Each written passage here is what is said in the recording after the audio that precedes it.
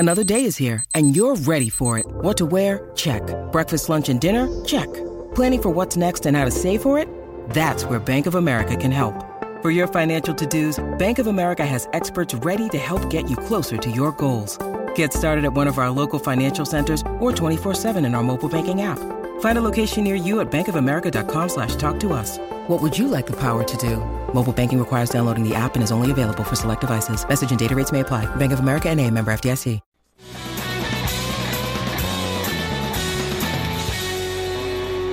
We hit the biggest sports headlines. Now we hit the big headlines across Tennessee. The Tennessee Power Hour is here on Outkick 360. You can follow us on Twitter at Outkick 360. We broadcast live each and every day in Music City. 6th and Peabody, our location, the venue with Yeehaw Beer and Old Smoky Moonshine. Alongside Chad Withrow and Paul Koharski, I'm Jonathan Hutton. Time to get rolling on the Power Hour.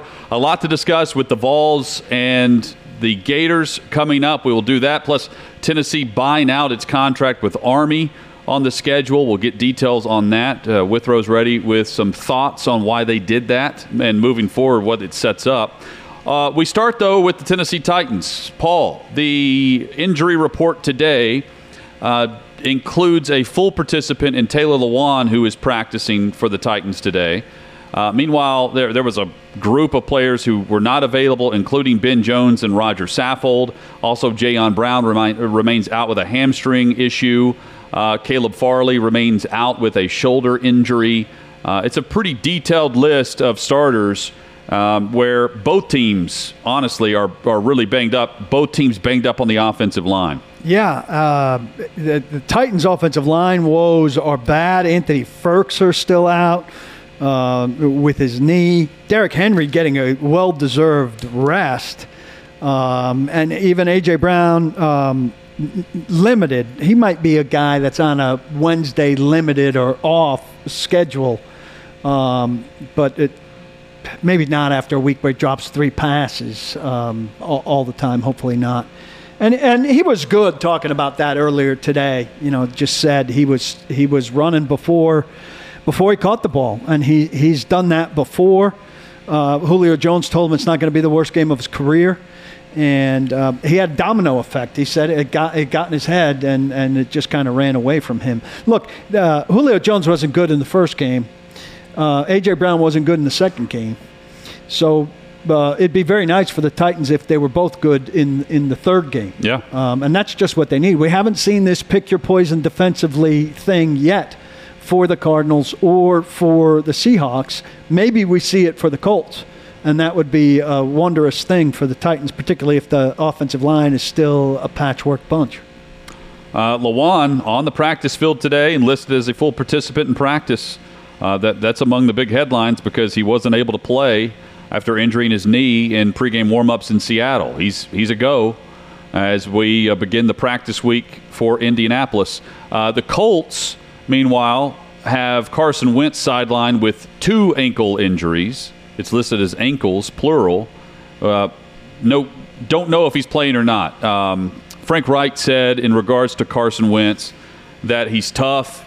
His pain tolerance is extremely high. Mobility could be an issue for this game. They're going to wait and see. And that's going to be the case as they fly to Nashville on Saturday for Sunday's game. He's going to be questionable for this game. I would whether think or not he's playing. Decision. Probably. But the mobility factor, I don't think people give Wentz enough credit for how he moves out of the pocket. He moved very well in that He's game good. on Sunday. Yeah, and that will, even if he plays, that's going to significantly impact the game plan for how you get Wentz on the move and run that offense. So their approach to this game, to me, is as obvious as the Titans' approach last week. They want to run the football 35 to 40 times in this game with multiple backs. They want whoever is playing quarterback to complete 20 to 25 passes, and that's it. Maximize the possessions, run the football, and keep the Titans' offense on the sideline. Even if Wentz was playing and healthy, this is the least mobile, while he runs sure. least mobile quarterback they've seen. Most conventional pass rushing they can do. If he plays and he's hobbled, or if it's Eason, they'll be able to go to a spot to try to sack the quarterback, really for the first time this season. And they're coming off a pretty good pass rush game against Russell Wilson. Autry is going to be really fired up. You know, he said it's a wash between his familiarity with the Colts and the Colts' familiarity with him. But he rushed really well last week. And they should get their 4 out there in nickel, which is the improvement we talked about. But we still haven't seen Bud Dupree, and Dupree's out today. We're talking a lot about Lewan because it's been a very eventful comeback from his ACL. Dupree, while Lewan was hurt in October, Dupree was hurt in December. And he certainly is a shell of himself still at this stage. It'd be very nice if, at least knowing I'm rushing to that spot and not trying to capture, not kill, and all of these things that complicate chasing a quarterback, if Bud Dupree could start to get a little bit on track and contribute a little bit more to a more conventional pass rush. I'm surprised by people's surprise with Carson Wentz's mobility, because Carson Wentz at times is almost too mobile, because when he's had the injury issues, it's been where he's doing too much as a runner. Yeah. I mean, his mentality is almost too much of a runner with the football. It got him hurt in that Rams game a few years ago where he had the injury, and it got him hurt again in this game where he's running, trying to get more Eagles out of a fans play. were saying, stay in there and throw it. Right? There's a potential for a couple takeaways in this game on whoever's playing quarterback. But let's focus on Jacob Eason for a moment, who received a lot of first-team reps during training camp for Indianapolis as Carson Wentz was on the mend with a foot issue, a surgical repair of his foot. Didn't know if he was going to be available for week 1. Turns out he was. But they were prepared to go into the season with Jacob Eason as their starting quarterback. I set that up to say he's received a lot of reps with this offense that he will potentially run on Sunday. And the strength of Eason is his arm. He has an extremely big arm for a backup quarterback in the NFL. Don't let that fool you if you're a fan going to the game thinking you're going to see, Woodside and what he might be able to do versus what Tannehill can do. This guy has a rocket. Now, he threw a pick. He was baited into a pick by Jalen Ramsey, who came over late in the second-to-last drive against the Rams and picked him off on the sideline. I did not like how he was inserted into the game. They needed a drive to go get a field goal and just tie the game. He was unable to do it. The first pass attempt on first down, they didn't try to run it. They came out with Eason and threw it. Far side boundary, difficult throw, past the numbers, far sideline, incomplete on an out route, and then threw to the boundary side and was picked off by Ramsey on the second pass attempt. So, and that was really all she wrote. They ran the clock out from there on the final. I think he had 20 seconds left in the game when he took over his second possession, and they were just trying to do anything for just a miracle to get down the field and score. Christian Fulton's playing well. He's not Jalen Ramsey. He's not going to beat Jalen Ramsey at the top of his game. Jackrabbit Jenkins was better in the second game than in the first. Caleb Farley, we're probably not going to see. And the Titans have a big problem at their second safety spot, where we're going to see either Dane Cruikshank or Matthias Farley. And I don't think Matthias Farley is showing as much as a defensive potential guy as Ola Adeni. We talked to Ola Adeni today, by the way, and we talked yesterday harshly about special teams. You guys will love this because he's had a good chance on defense to make an impact, and he's made some impact plays on defense, including what should have been the game-ending safety. And we were asking him about these chances on defense, and he said, I like those chances on defense, but I am focused on special teams. We need to be better as a kick return unit. We need to be better as a punt return unit. That's what I was brought here for. That's my primary focus. This other stuff is in addition to that, but I need to lead these special teams and be contagious in that way. That's my thing. That's rare that you hear a guy, you're right. Picture Darren Bates, who was brought in for special teams, being given a chance to play inside linebacker, downplaying inside linebacker, and talking up special teams. That runs against every football player's instincts. And I was very impressed that he was talking like that. So that's the kind of guy, Chad, you want leading special teams for your criticisms of special teams. For sure. Maybe he can coach special teams. And Matthias Farley needs to be Coach that kind of guy as well. Coach, sounds like coaching material to me. But that second safety spot, they're going to attack. And Molden, if they can get somebody speedy on him deep, though they don't have the speed of Tyler Lockett. Well, tying this all into the Tennessee Power Hour, when you're talking about Jacob Eason's arm, go back to his freshman year at Georgia and watch the pass he throws to go ahead of Tennessee in the final seconds. And that was quickly forgotten because it was the Dobbs-Nell boot game where they came back and he throws the Hail Mary to Juwan Jennings to win the game on the final play for Tennessee. But that was Jacob Eason, freshman in college, throwing an absolute dime.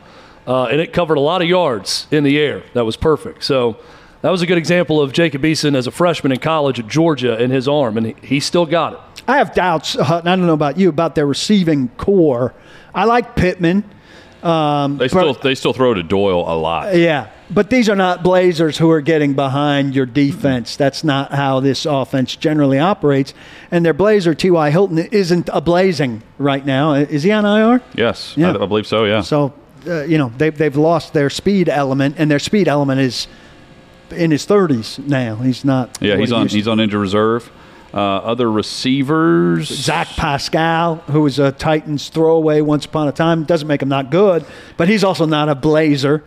Pittman, Pascal, They have Hilton. Mike Strawn. At Strawn, I don't know if Pascal. Strawn's done anything, but I also think he's not a Blazer. And he had a terrific camp. He's a guy I would have liked the Titans to have taken. I think he's a terrific player, but I don't think he's a Blazer. And then They're not a Paris Campbell speedy is their second-round pick He's from a 3 speed years guy. ago. They also one of their backs, their kick returner maybe, is a guy to keep a note of. Isaiah Rodgers. He's more of a running back, but he's their kick returner. He's their speed guy. I don't know how often he gets involved offensively. Last year was his first year. He's a 6th-round pick, and he was just a special teams player. But if you're looking for a little juice, maybe he provides that. Naheem Hines is their other gadget player, for lack of a better word. Catch passes. And who has done some damage against the Titans. And Titans get hurt by the Colts throwing passes to running backs who go all the way. I mean, Edge killed everybody, but Yep. Vic Ballard with that corkscrew touchdown here at Nissan Stadium won a game in overtime, Yeah, right? that's right. That seems like forever ago. It probably was. Just a side note, I mentioned before, I was on Dan Dockich before we did our show, and he tends to be harsh on the Colts. He hates this Colts team. He doesn't like Reich. He thinks he's a bad coach. He said he's the worst coach in the league. He said it's a soft team, and he said it's poorly constructed, and Chris Ballard's best feature is his ability to get the media to love him, and that he doesn't feel like he's done much. He's really down on the Colts. The Titans have the chance to bury them this week at 0-3, send them to 0-3. They've already lost 2 at home. And get that first division win. I mean, the Titans could put themselves in pretty good position considering they've played one good half of football so far. 2012 was the Vic Ballard touchdown in overtime. I can see that play very clearly. I'm not a guy with good play memory. Somehow that one really stuck in my brain. So not only do they get a chance to bury the Colts, they will then have the Jets and the Jags in back-to-back weeks. We got a very nice setup here. That's why that Seattle win was so big. Yep, big. Coming up, also big, getting Henry back on track. Derrick Henry, at this time last year, we were discussing where he would rank for the franchise backs. Now it's time to discuss him versus history of the league and what he's capable of accomplishing because, again, what we saw Sunday was one of his best performances. He put up his 7th highest rushing total, and he did it in the second half against Seattle on the road. Where does that rank amongst other players that have gone on the road to do this? We know it ranks number 1 in the NFL for a full season. What has he set himself up for compared to consecutive seasons against other eras at his position? That's all straight ahead on Outkick 360. Tennessee Power Hour rolls on for Outkick 360 across the Outkick network. A year ago, we asked if Henry was the best back in Titans history, comparing him to Eddie George and the impact that Eddie made on this franchise and comparing it with the stats that Henry put up. Keep in mind, 2019, he was the NFL rushing leader. Last year, rushed for over 2,000 yards. And now we've spent a brief bit of the offseason discussing where his place is currently in NFL history, because if he were to do the 2,000-yard season again, he's a Pro Football Hall of Famer. If he were to lead the NFL in rushing again, he's putting himself right up there with Pro Football Hall of Famers. He is such a unique player. I think I feel confident in saying we will not see another player like him with the size and the durability that he's shown over the course of his career. He's the only football player ever to rush for 2,000 yards in high school, in college, and in the NFL when you compare the position. And that got me thinking about comparing him to his era and other eras, Paul, which I know will happen down the road.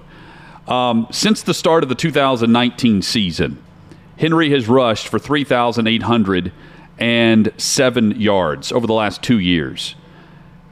Dalvin Cook is second with a little over 2,800 yards. That's 923 yards more than the second best running back in the league over that span. And now we're comparing eras here with how far ahead Henry is to Cook compared to LaDainian Tomlinson, Hall of Famer, who from 2005 to 2007 rushed for 653 yards more than Larry Johnson, who was the second best back of his era. What's the time span, quickly? 2 years, 2 seasons. 1995 to 1997 is how far you have to go back to find another example of this. Barry Sanders, 701 yards over Terrell Davis, both in the Pro Football Hall of Fame. Then you have to rewind even further to 1987 to 89, where Eric Dickerson was 1,000 yards, roughly 900 yards more than Roger Craig. And then Eric Dickerson was 1,200 yards better than Kurt Warner back in 86 and 88. I mean, this is historical from the sense of you're not finding these gaps from the best back in the league to the second best back in the league in eras. It's a new era for the NFL. We detailed how it's more of a passing league and the rules are set up for the air raid, and the quarterback play is a lot different than what it was in these other eras we're comparing them to. But for a running back now to put up the numbers that he's doing and to be that far ahead of the next best back in the league to do it is remarkable. Everything we talk about with eras, it feels like we have to reassess or reevaluate stats for receivers or quarterbacks with yardage and catches and everything else, because back in the day, they just weren't throwing the ball as much, right? That's the argument. So you can't just do it stat for stat because today's game is different. That's right. I think when you take that into consideration and look at what Derrick Henry's done and how he separated himself from the league and doing it in a different way in an era that's completely different and gone away from the bell cow back, and someone that does that, I think it goes in Henry's favor when you look at the era. The fact that he's doing this in the passing era has to be considered with his eventual Hall of Fame candidacy. Was that just rushing or was that everything? That's rushing. Yeah, so they are Cook is 880 to 320 in passing yards, which closes the gap. Receiving yards. Receiving yards, yeah, which closes the gap a bit. But, I mean, that's just remarkable stuff there. And you also think of it like, I don't know what the snaps would be, but Dalvin Cook is on the field more than Derrick Henry, which is counterintuitive, right? It really is. When you look at that. That's another great point. And, but, again, now he's got 640 more yards in the passing game.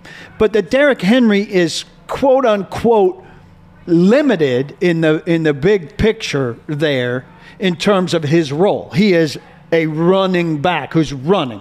We'll get to the passing thing in a second. Yep. And is that much better than anybody else in that 2-year span, and it's going to be longer than a 2-year span. It's going to grow. I don't know. Name other players who are that much better. The production statistics are harder, are that much better than the next best guy. Aaron Donald is that much better than the next best defensive tackle, I think we would probably say. But it's rare that the contact points are that far removed. I know people are going to immediately say, because they're desperate to defend Derrick Henry as a pass catcher, well, he caught 6 passes and did very well in this game. And he did. I'm not taking that away from him. But you can't insist that Derrick Henry is not a Dalvin Cook, Christian McCaffrey pass catcher. He's a guy that needs to face the quarterback and catch. He can catch a great screen. He can do damage to you in the passing game occasionally. But he's not a Dalvin Cook, Christian McCaffrey guy who you say, "Oh, third down, good, I can get this guy on the field." But I'd also argue that those guys aren't a Derrick Henry. Yeah, exactly. I mean, you can't just turn around and hand the ball to those guys over and over again and them consistently take over a game. And say eventually he's going to break a 60-yard touchdown run and not get caught. I mean, it's different. But over that same time frame, for the majority of the seasons, when you look and compare, it's about 100 to 200 yards in a gap between the top back and the second best back over that time frame. Right. You can have a big gap in seasons because a guy may get dinged or whatever, but normally it kind of evens itself out. Some of the best backs in the history of the game leave a massive gap between them and number two. Like there's no question about it, and he's doing it. And the other thing is he's doing it on the road. Jacob also has a graphic prepared for us of the yardage on the road over the last 2 years, which is just remarkable. And we detailed this last week because that's what they do when they travel. They travel with their run game, and they travel with Derrick Henry, and they hand him the ball as much as possible. But over the years, I mean, guys, he's just crushing it with these yardage numbers whenever he's on the road against some of the better defenses that he's facing. Baltimore comes to mind. Seattle's defense is nothing that we would compare to some of the worst defenses in the league. If you go back to 2019, the Titans, they had lost consecutive road games to Carolina and Denver, and it was ugly fashion. They lost 16-0 to Denver, and then they lost 30-20 at Carolina, and that was right after Tannehill took over. And since that point on the road, he had 26 for 149 at Indy, 18 for 103 at Oakland, at Houston, 32 for 211. That started this whole run. That was 2019.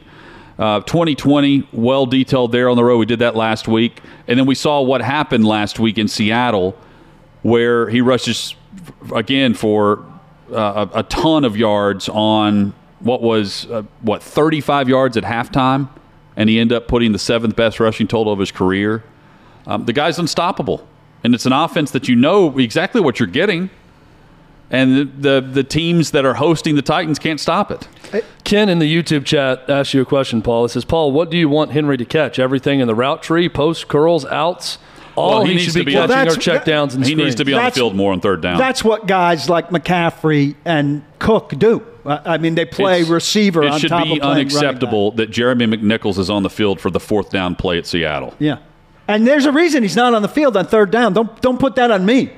That's on Mike Vrabel and Todd Downing and Arthur Smith. And they're doing it because they don't consider him great at catching the football and at pass protection. What was the 4th down that they lost? 4th and 2? 4th and 3. 3. He's got to be on the field there, so you're threatening run, and so that he's that they think he's reliable at picking up the blitz. You have to account and that for he him. could go out to catch a pass. Snap count, by the way, this must include playoffs, but Cook versus Henry 1294 in this 2 seasons. Dalvin Cook missed a season. No, but Cook in these 2 years that you're talking about, right? Yeah. That's what you're spreading. Yeah.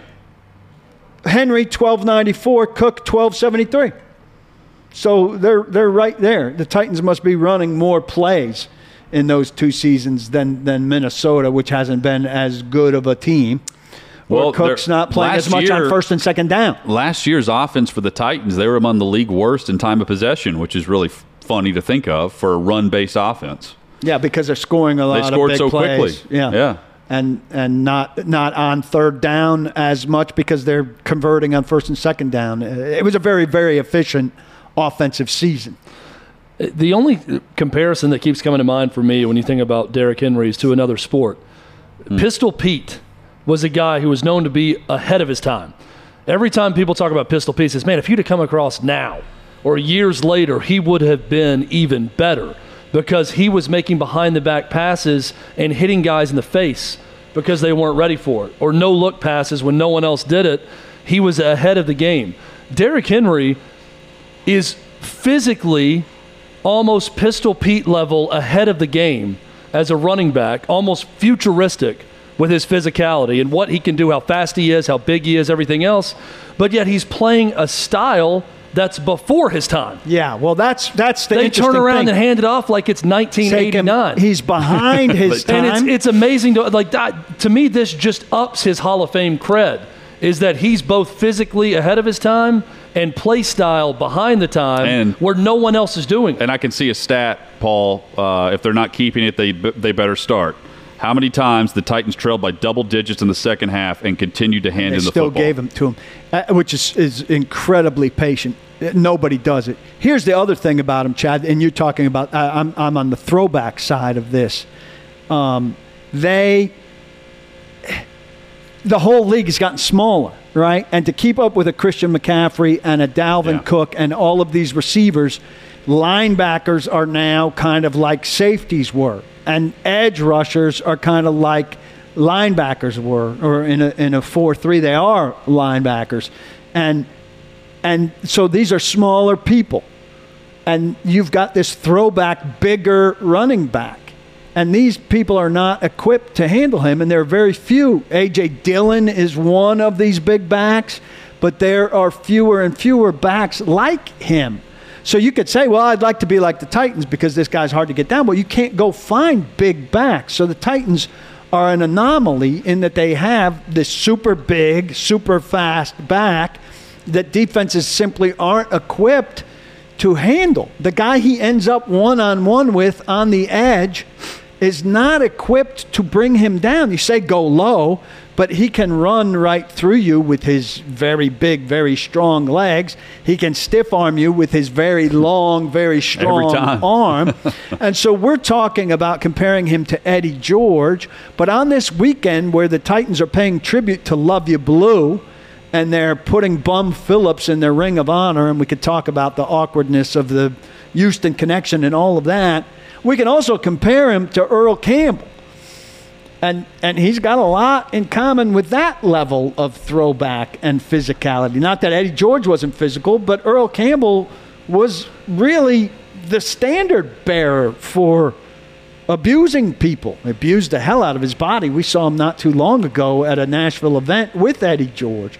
Two very physical backs. Earl Campbell, who had an incredible body and ruined himself in very short order, going against much bigger, much more physical guys who were much more eager to hit him as opposed to maybe try to knock him out of bounds, or willing to get stiff-armed out of the play to not suffer physical punishment. I'm sure we could go back and find offensive lines that were also dinged up the way the Titans were last year, but that's also speaks volumes to the history books of what will be said about Derrick Henry, is how banged up they were up front on the offensive line. They still rushed for 2,000 yards. I mean, the offensive line. Third-string left tackle, and you run for 2,000 yards. There was no third-string left tackle for Chris Johnson in Seattle whenever he got 2,000. Right? That was a very good offensive line. It's very good offensive line. With a Hall that of was Fame healthy. center. Yeah, but healthy. Roos, Stewart, Amano. I mean, that group was together. Jake Scott. Right? This was a patchwork group, for lack of a better phrase, last year. And the interior was together. They were also dinged up. Saffold, Ben Jones, Nate Davis, for the most part, together for the full season, but at points during the season really hurt. And then we know what happened on the edges. This year, he starts his first road game without Lawan at left tackle, who couldn't play after warm-ups. And with the right tackle who wasn't in the plan. Yeah. It's kind of the same scenario. Well, Derrick Henry is just so unique in what he does and who he is that with any other organization, you would lose Derrick Henry eventually. He's going to retire, go to another team, and you'd immediately start thinking, we got to go find our next Derrick Henry. But what the Titans are going to do is go find another Dalvin Cook or Christian McCaffrey, because there are more Dalvin Cooks and Christian McCaffreys out there. There's no other Derrick Henrys. When this era of Derrick Henry ends, there's not replicating him. You're going to go try to find the all-purpose back that can go and run the route tree. Because there are more of those guys coming out of college. There are no Derrick Henrys, and that's a compliment to Derrick Henry. They got to completely change what they're doing. You can be a replacement-level right tackle on this line this year, play in front of Derrick Henry, get accolades for blocking conceivably for a 2-time 2,000-yard rusher, and have him buy you a motorcycle after the season's over, or a hot tub, or whatever the Gucci luggage set, whatever the prize is, right? That will be shown on their social media accounts, too, that Gucci luggage set. Even more reason to play the rookie, because he'll make the rookie look good in run blocking. Yeah, but in the meantime, Ryan Tannehill will be hospitalized. Well, that's happening anyway. Taylor Lewan's been ensuring that. Yeah. I mean, it's not Dillon Radun's fault. Well, Derrick Henry still needs Ryan Tannehill. Absolutely. They all do. And the pass protection issue won't go away. They're going to need him to throw.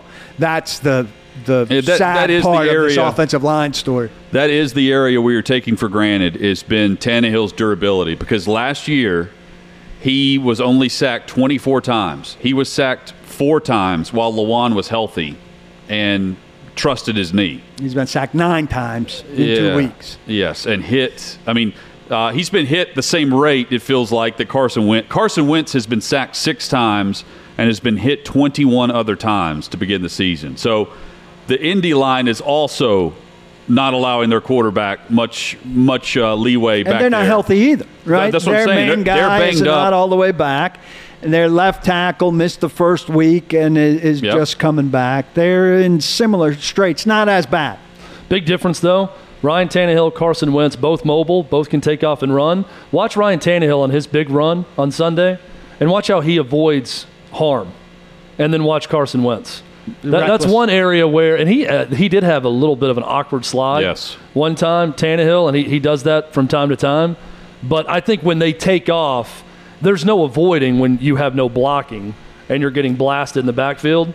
But when he takes off, I think Tannehill does a better job protecting himself. Well, Wentz's ankle injury, the one that kept him out of the game, was someone diving at his legs from behind. Yeah. After with the play, I believe it was a pitch to the left, and someone was diving at his legs and rolled up on his ankle from behind. Did you see his post-game outfit? Who? Wentz? Wentz? No. Not good. We'll see if we better or worse than Tannehill's. We'll see if we can find a picture. Tannehill dresses fine after games, doesn't he? A nice T-shirt. Yeah, he likes the T-shirt chain combination. Is it a chain or just a necklace? A turnover chain? It's some sort of. It's not the Miami turnover chain. It's not a turnover chain. That would be Let me fun. see if I can find a picture of Carson Wentz after this game to put up on the screen. We could compare. Tannehill's fine. I'm just compare and contrast. Comparing if you're going to say he was in a T-shirt or something, or a hoodie. No, it was an odd color scheme. For Wentz? Yes. Was it a fall related color scheme? Was it very No, it was like a gray We know Paul knows jacket. fashion, Chad. I'm true. a fashionista. He knows. I got a Stitch lot Fix. of Met Gala here. This is not good. It's like a prison jacket like a Beetlejuice look. over a pink shirt with Chad, a your kind of thoughts? low. Can you pull that off? T-shirt collar. It's like a mix of Beetlejuice and Miami Vice. It looks like it's a pink shirt underneath. It looks like a Don Johnson T-shirt. Is he pulling this Give me off? one coat. shot. I'll just share it this way. Yeah. If he rolled up the sleeves, it would be a Miami Vice look with the pink shirt, the salmon-colored shirt, and the Ellie's sports melting coat. over there. at this look. It's very fashionable, she's telling us. Jacob could pull this off. Oh, Jacob, absolutely. Ellie looked at that and said, "I actually have that sports coat. I was going to wear it in today." It's the business look. It's also a sports coat that saw looks it. like an optical illusion. I felt I'm like he looking into a lost- kaleidoscope into a funhouse mirror. I felt like he lost a dare. Is this this is post game from Sunday? Yeah. Props to him for going to the post game presser after not being able to play. Think about that. He's standing on 2 awful ankles right now. as he delivers I felt like that maybe he post-game was press like conference. a gymnast propped up on the, holding himself up with 2 arms, no legs.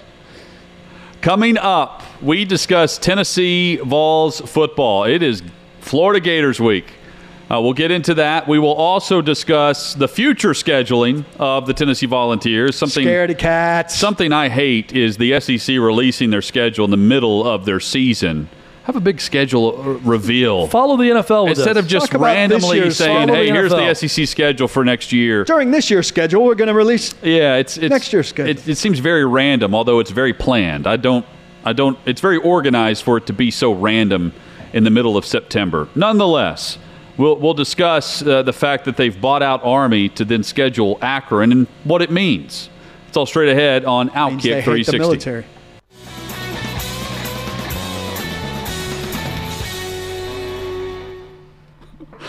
Paul just randomly sent me a text of a typo by one of the professional organizations, major pro leagues in the U.S. that's coming up momentarily here on Outkick 360. You know what? Let's go ahead and hit that. The Timber Coming up in a moment, and we mean right now. Yeah, the Timberwolves, Paul, spelled their name Timberwolves, Wolves.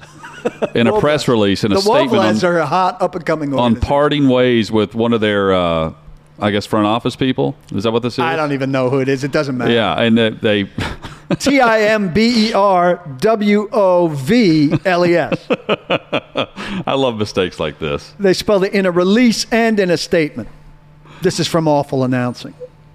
And also known as awful press releases and awful statements. Isn't it awful that someone had to read a Timberwolves press release on September the 22nd? You comb over those long enough and you're going to find gold. Can you imagine the Timberwolves beat writer in Minneapolis and that comes across his email? Oh, there we go. Do you even see it? So I'm writing this story now. Do you even see it? You might gloss sure. right over. Do they even have someone on the beat in September for Timberwolves basketball? Great question. Do they even have anyone on the beat? If the Tybans sent out a release, I might read right over. Speaking of misspellings, I've told the story last week of PFT commenter with the tweet making fun of Peyton Manning's forehead, and then Peyton making fun of him misspelling prescription and spelling it nobody prescription. clued Peyton and then PFT commenter went on a rant on his podcast saying, well, I know how to spell HGH, which Peyton was taking throughout his career, and blamed it on his wife.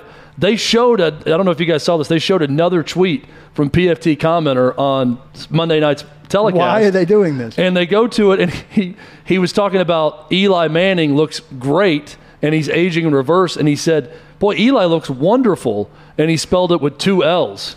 And Peyton immediately caught it. He said, this guy can't even spell wonderful. Is this the same guy? He said, why do we keep showing this? I think completely oblivious to who it was and whatever the story was. It was hilarious. Are these the only 2 tweets they've shown in the two games, and they've shown PFT commenter twice? They showed Cutler on a tweet that he sent. Yeah, it's almost like they're grooming Barstool to come back on ESPN with showing those Samantha tweets. Ponder's excited.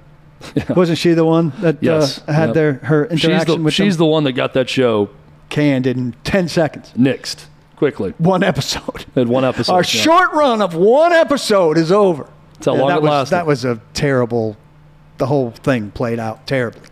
Vols and Gators this week. Chad, you with me on the schedule release in September for the SEC? And make it an event. I mean, the SEC is the conference that could do that. Yeah, preseason for next year or – heck, do it during basketball season. As you're leading in on a Tuesday night to basketball games, just have a show. You know, it was a big event when they had the pandemic season. NFL last year when they unveiled starting in late September, the schedule was a big event on SEC Network. Everyone tuned in to watch. There are certain weeks you know your opponent, right? Although it's varied in recent years, but it's just such a I don't know. It's just odd to me that the NFL schedule is such an event, and the SEC, the top conference in the nation, just kind of throws it out there like, okay, everyone, here's next week's opponent, kickoff times, by the way, here's 2022. Here's the schedule for Auburn. It's like it's like they're waiting on a fax to come in for one team. Arkansas's got their schedule. Now we can release it just randomly whenever they get the last schedule in. Very weird. One scheduling tweak to Tennessee's 2022 season is Akron and Army. The Zips are on the schedule. I believe it's week 3 right before they play Florida. It is. That was initially going to be the Golden Knights of Army, correct? It was. So Tennessee has been trying to buy themselves out of this Army game ever since Philip Fulmer was AD. Dave Hart scheduled this game. Philip Fulmer didn't want it because Jeremy Pruitt didn't want it. And now clearly Josh Heupel doesn't want that game, and Danny White made it happen. Tennessee was set to pay Army $1.4 million to visit Knoxville. They got out of that contract. They're now paying Akron $1 million, not 1.4, but they're having to pay Army $500K to just not play. to get out of the contract, to break the contract they're paying him. So it's a net loss of $100,000. Army should have kept asking for more. I'm sure they did. I mean, I'm sure there was a negotiation that went down where they eventually got to $500,000. Suck it up and play the game. You put it on your schedule. I don't know why they chose to schedule Army.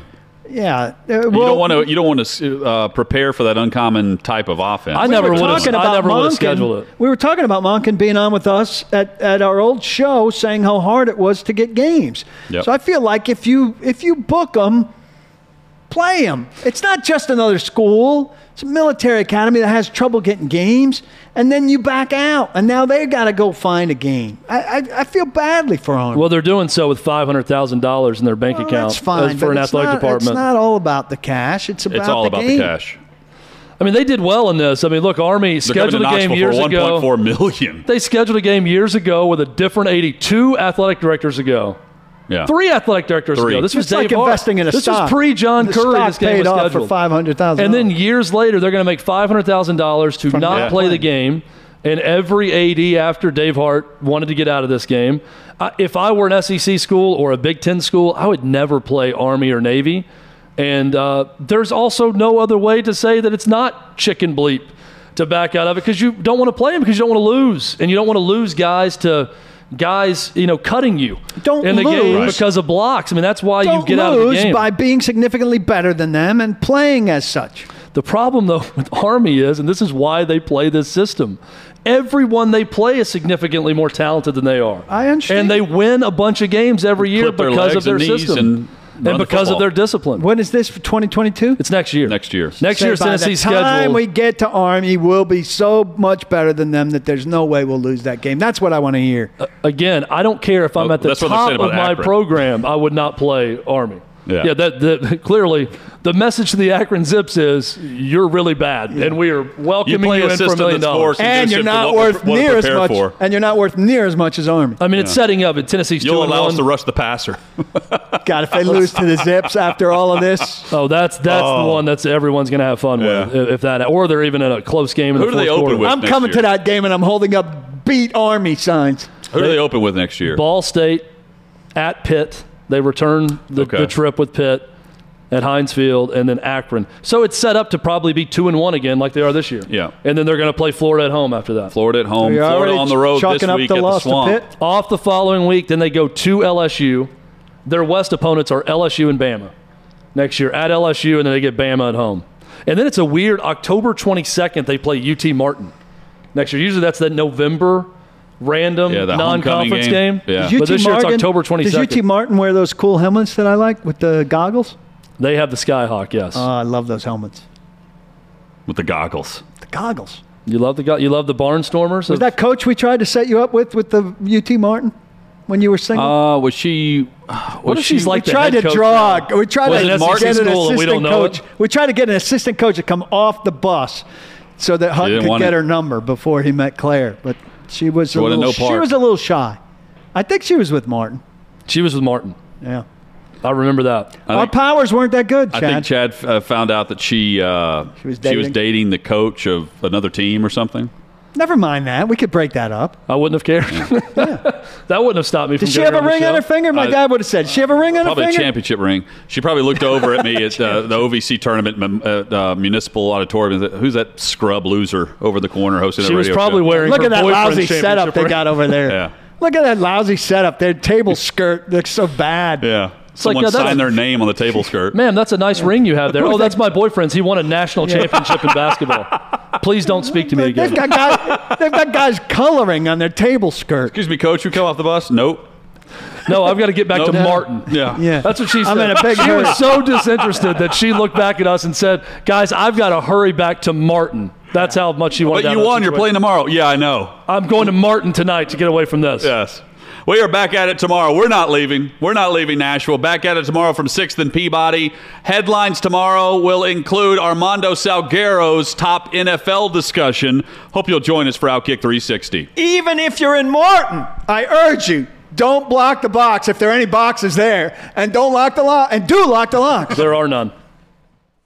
Hey, it's Jonathan Hutton. Thanks for listening to Outkick 360. Be sure to subscribe to the show to have the latest podcast delivered to you each and every day. And give us 5 stars. It helps us grow our network and provide you with more great podcasts like this one.